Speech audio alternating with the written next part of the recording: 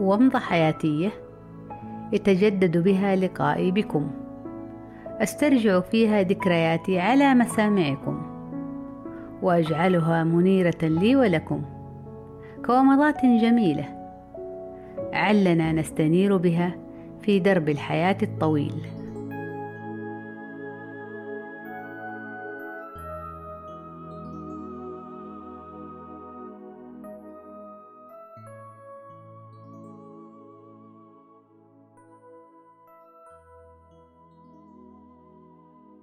حين تقلدت منصب مديرة مركز الموهوبات في جامعة الملك عبد العزيز، وذلك منذ أعوام مضت، حينها كان مركزا صغيرا في إحدى زوايا مبنى يبعد كثيرا عن كلية العلوم، لكني بفضل الله جعلته في الإنجاز كبيرا وقريبا جدا بنجاحاته من أنظار الإدارة العليا، وذلك من نتائجه المبهرة في ذاك الزمان والتفات الكثير إلى منجزاته ومخرجاته.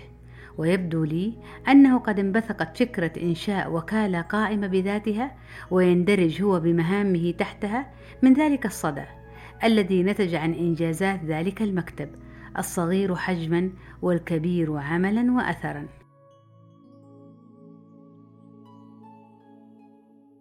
المهم أنه في ذلك الزمان وحين أشرفت على ذلك المركز لم يكن على ما أعتقد سوى غرفتين وكذلك موظفتين، وأول ما عملت من أجله هو توسيع مكانه وزيادة موظفاته وتفعيل نشاطاته وإبراز إنجازاته. وقد كان لي ما أردت ولله الحمد في فترة السنتين التي شغلت فيها هذا المنصب.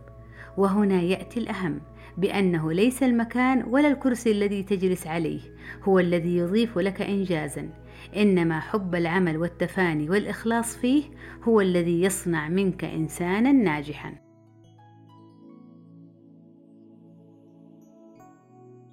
كانت أولى النشاطات هي اختياري للطالبات الموهوبات حسب معايير مقننة ومدروسة واختبارات محددة ومحكومة، وقد تم لي ذلك ولله الحمد. بعدها وضع خطة برامج وأنشطة لتوليد الإبداع لديهن، وعقد دورات متناسبة مع الأهداف المرسومة. فكانت خطط العمل جدا كبيرة، مما يتطلب استمرار العمل لما بعد ساعات الدوام الرسمي.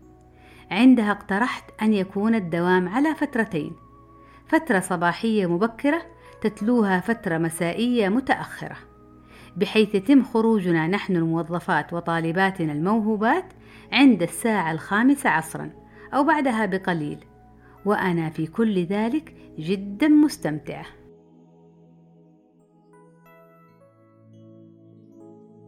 انضم لذلك المركز طالبات من جميع الكليات وشتى الأقسام، وأبدين لانضمامهن معنا كل الاهتمام، وتم تجهيز المركز لهن بالكمال والتمام. واستعنت بزميلاتي المبدعات والراغبات في تقديم دورات ولقاءات لأولئك الطالبات. كنت أعرض عليهن مشكلات في مجتمعهن الجامعي وأطلب منهن حلولا مبتكرة لذلك، وقد أبدعنا أيما إبداع، وقد استفدنا نحن جميعنا وأنا معهم أيما انتفاع. فالعدوى تسري بيننا والسباق يتوقد بحماس، وأصبحنا لسنا كسائر الناس، أفكارنا متجددة وحلولنا متعددة، والحماس فينا بلغ مداه بل تعداه، ونحن مبتهجات لأقصى مدى.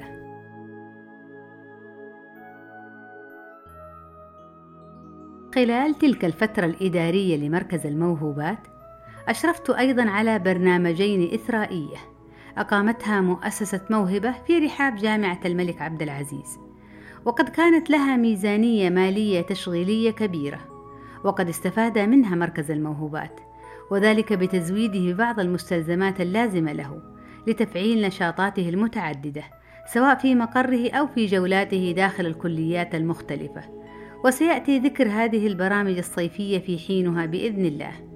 كما استفاد أيضا الموظفات في هذه البرامج الإثرائية بعائد مالي ممتاز يمنح لهن كمكافأة لهن على عملهن في هذه البرامج في فترة الصيف فقط.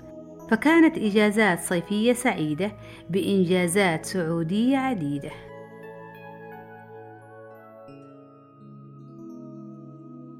أذكر أنه في إحدى مشاركاتي العالمية الخاصة بي، وكنت حينها أشارك بعملي في معرض كيوي للنساء المخترعات في دولة كوريا.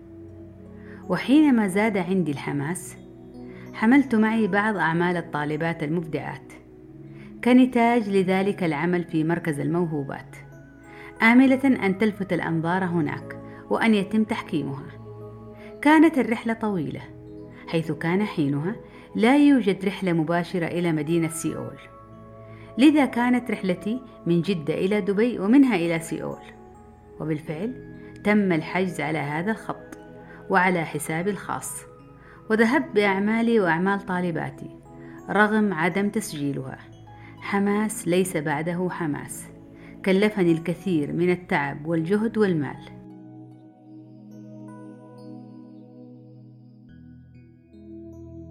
وبالطبع في ذلك المعرض تم تحكيم أعمالنا المسجلة، وأذكر تحقق لنا الذهب والوايب أيضا، لكن أعمال طالباتي رغم روعتها لم تنال حظها من التكريم، لكونه لم تدرج في كتيب المعرض لعدم استيفاء شروط تسجيلها.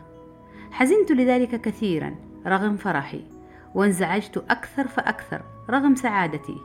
نعم، كنت أريد بزوغ أسماء طالباتي أيضا في ذلك المحفل العالمي، ولم يتحقق ذلك لعدة أسباب أحتفظ بها في شريط ذكرياتي. وعدت راجعة لوطني الحبيب سالمة غانمة، مرددة قائلة: أنت تريد وأنا أريد، والله يفعل ما يريد.